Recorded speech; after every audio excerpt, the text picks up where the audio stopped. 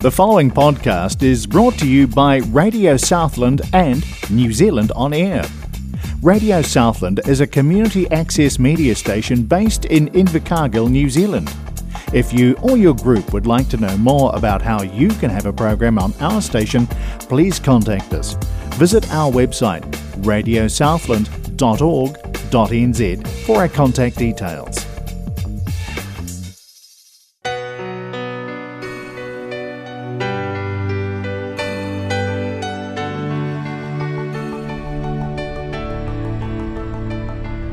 Hi, this is Carolyn Weston with Blind Spot, program produced and presented by the Southland branch of the Association of Blind Citizens and sponsored by the Southland branch of Blind Citizens. Well, you're currently listening to Southland radio station, which is 96.4 on your radio dial, or you might be listening to us via the internet. No matter how you're listening to us, I hope you will enjoy this program today. And don't forget that Peter Miller is on a Tuesday afternoon with folks at home. So if you like the old style songs, just listen to Peter in the afternoon and he'll play those old favourites for you.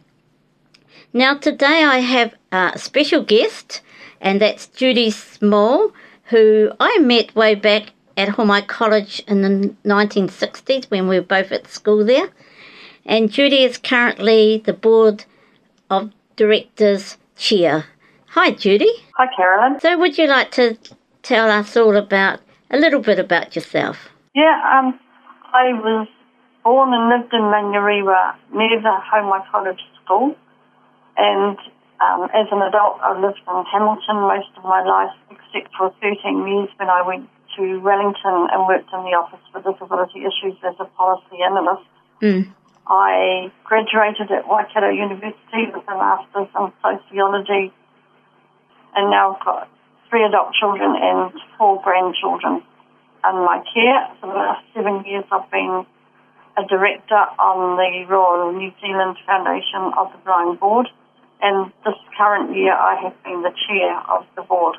Yeah. Before that, I was deputy chair of the board. And I believe, Carolyn, you're retiring from the board this That's year. correct. And you've been on the board for 12 years. Yeah, no, I've been on the board for 9 years. I started in 2012, and it's 2000. Yeah. But, however, in the 1990s, I was on the Royal New Zealand Foundation for the Blind Board of Trustees for 6 years. So if I counted them both together, I'd be there all told for 15 years. Pretty good effort. Yeah, it is rather. So I think probably Geraldine Glanville probably surpasses me by a few years.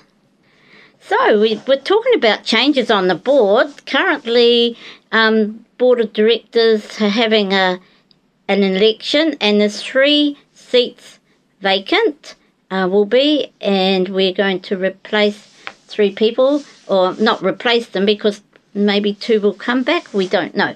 13 people are standing for 3 seats, so it's a bit like the Invercargill City Council elections. You have loads and loads of people standing, but of course not everyone's going to get in. There's quite a number of... Do you want just me to quickly describe the election? Yes, so... We've got... Yeah, please. We've got 13 people standing. The voting papers went out early last week, to governing members of the Blind Low Vision New Zealand. So, just in case anyone's confused, the Royal New Zealand Foundation of the Blind is the official name and our charity's name, but we trade as Blind Low Vision New Zealand. And that's what people know it as, the people who receive services from the Blind Low Vision New Zealand. Yeah. So the election, the governing members of the organisation can vote. Parents who are governing members of blind and low vision and deafblind children can also have a vote. We don't have an associate membership that we used to have anymore. It's just 3 directors each year replaced on the board. So this year, Carolyn's term finishes.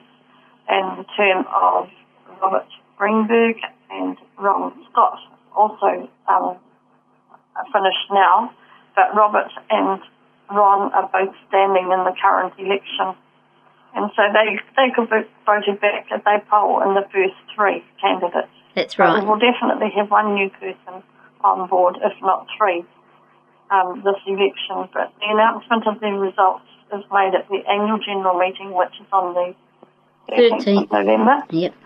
And it was going to be held in Tauranga, but due to COVID and the level 3 restrictions in Auckland, we've decided to have it on Zoom. Yes. And also, Judy, what date do the voting finish on? Do you remember? Oh, now, yes, the 5th of November Right. is when voting closes. So the suggestion is that people who are voting by braille or putting their votes in the mail post, they need to probably get them posted by the end of next week just to be sure that Yes. they get to Auckland in time. Yeah. Everybody else who's voting online or by TIS or telephone dictation service, they need to get their voting done by 4 o'clock on the 5th of November. Yeah. So I think that actually if you live in the bottom half of the South Island and you had to post your vote away, I would actually get it away by Tuesday next week, which is the day that that's the day that this is broadcast over the air for the first time, which is the 26th of October. I would get that away then because it takes quite a long time from mail to get from this end of the country to up to Auckland. Yes, yeah. Yeah, so if you live in, say, Wellington or Hamilton and that, you're probably okay to send it on Friday week, but certainly not if you're living down this end. I think might be a bit too late and be disappointed your vote wouldn't get counted. And we don't want that. No. And we got one person in Southland standing, and that's Hannah Pascoe. And I know there's a guy in Wellington standing, Richard, but I can't remember everyone that's standing. Eh? Yeah, that's better. You went really quiet. So there's Doug Keane, who's also standing, who's from the bottom end of the South Island. Oh, yes, he's from Dunedin. The north than you guys. Yeah, from Dunedin. And there's a lady from Christchurch standing, and I won't mention all their names in case I forget someone. No, I'm going to forget them. There's one or two candidates. There's at least two candidates from Wellington. Ron's standing from Tauranga. Yeah. So it's quite a good spread around the country. It is a good spread. Yeah. Which is really good. Yeah, it is.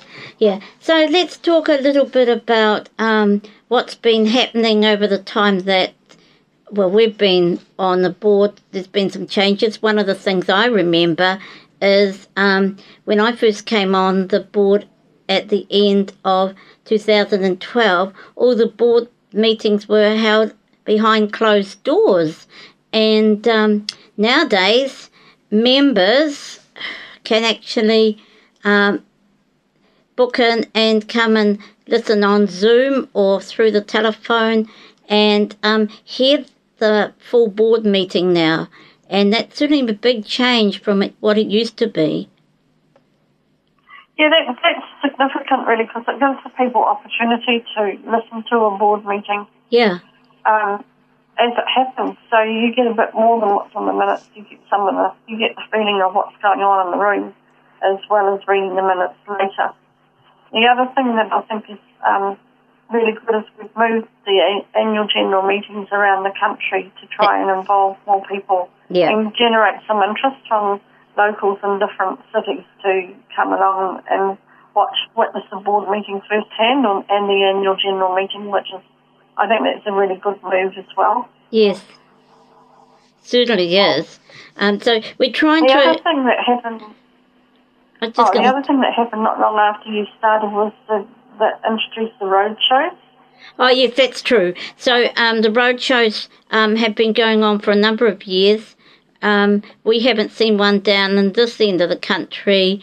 The last time the further south they went, I think it was last year, was to Christchurch. However, they were in Zoom, but we find that people down here, unless they come down here, they don't tend to go onto Zoom so much. I think as certainly the roadshow have been a marvellous way of ensuring that people can have their say.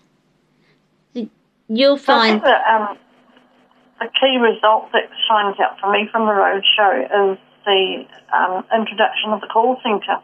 Oh, and right, that was yes. a result of people saying, no, we've got to ring one number and it doesn't always get answered, and we have to leave messages and people don't always ring us back. And then there was a discussion about, well, how can we do it differently? And several members, I think, said, well, what about a call centre? And so that did get established, and it works really well.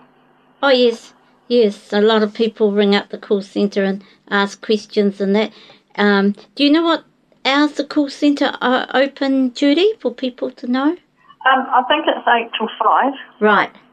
I know when we were in level 4, I think it's slightly extended its hours in the evening, but I think it's just the regular office hours now. Yeah. But people can leave messages if they ring out of hours and they'll get called back. Yeah, no, that's good. It's just good so everyone knows if they need to ring up, because some people, one of the things we had down here, Judy, last week was Love Your Eyes, and some people went to that function, which went off very well. But if people feel as though they might be losing their sight and they can't see as well as they used to, certainly come to Gordon at the centre here in Invercargill, or ring up the call centre if you're other parts of the country, and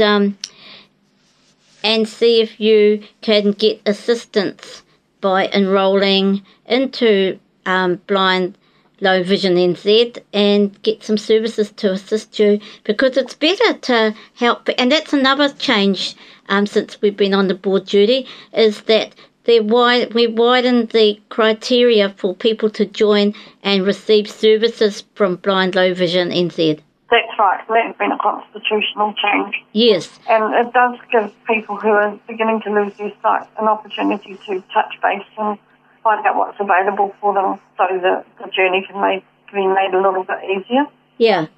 So it's better to learn. They've got support. Yeah, it was better to learn earlier. It's called early intervention, instead of, going blind and then trying to learn everything all at once, and it can be a bit difficult. Yeah, that's right.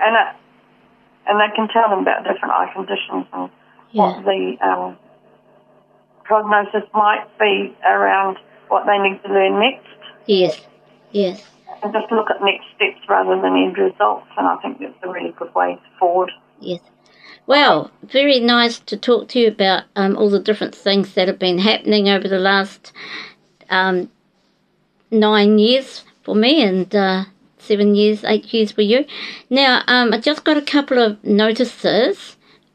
First of all, just to tell everyone that the Southland Bowling Group and Blind Bowl Group are going to play against Timaru, South Canterbury, at the end of November, so they're busy practicing. They were going to go up to the National Bowls Championships in Wellington, but unfortunately, due to COVID, that's been cancelled, and so they're having a South Island tournament. So that's around about the 27th of November, so I believe around that time anyway. And the other thing is that the Blind Low Vision Christmas dinner is going to be held on Sunday, the 12th of December at the Ascot Park Hotel. So I think if you are a member of Blind Low Vision NZ and you want to go to the Christmas party, if you haven't heard about it, maybe you need to ring up Gordon at 2189189 and just ask him a little bit about that, and he can put you on to one of the people on the support group who can tell you more about that. And that's all our notices, other than the fact that blind citizens are still doing well. We had very limited things happening with White Cane Day this year. We did have some posters around town in the library and different places. So it's time now to say bye for now, because the time just flies around. And hopefully for our last talk meeting, program, our last talk program for the year before we have our Christmas program in December. I think I'm hoping to try and get hold of Rose Wilkinson just to talk about the conference, which we normally do in October, but I thought we'd do a little bit different this year. So until November, this is Carolyn Weston saying bye for now. The preceding podcast was brought to you by Radio Southland with the support of New Zealand On Air. Their funding of accessmedia.nz makes these podcasts available. To find similar programs by other stations involved, go online to accessmedia.nz.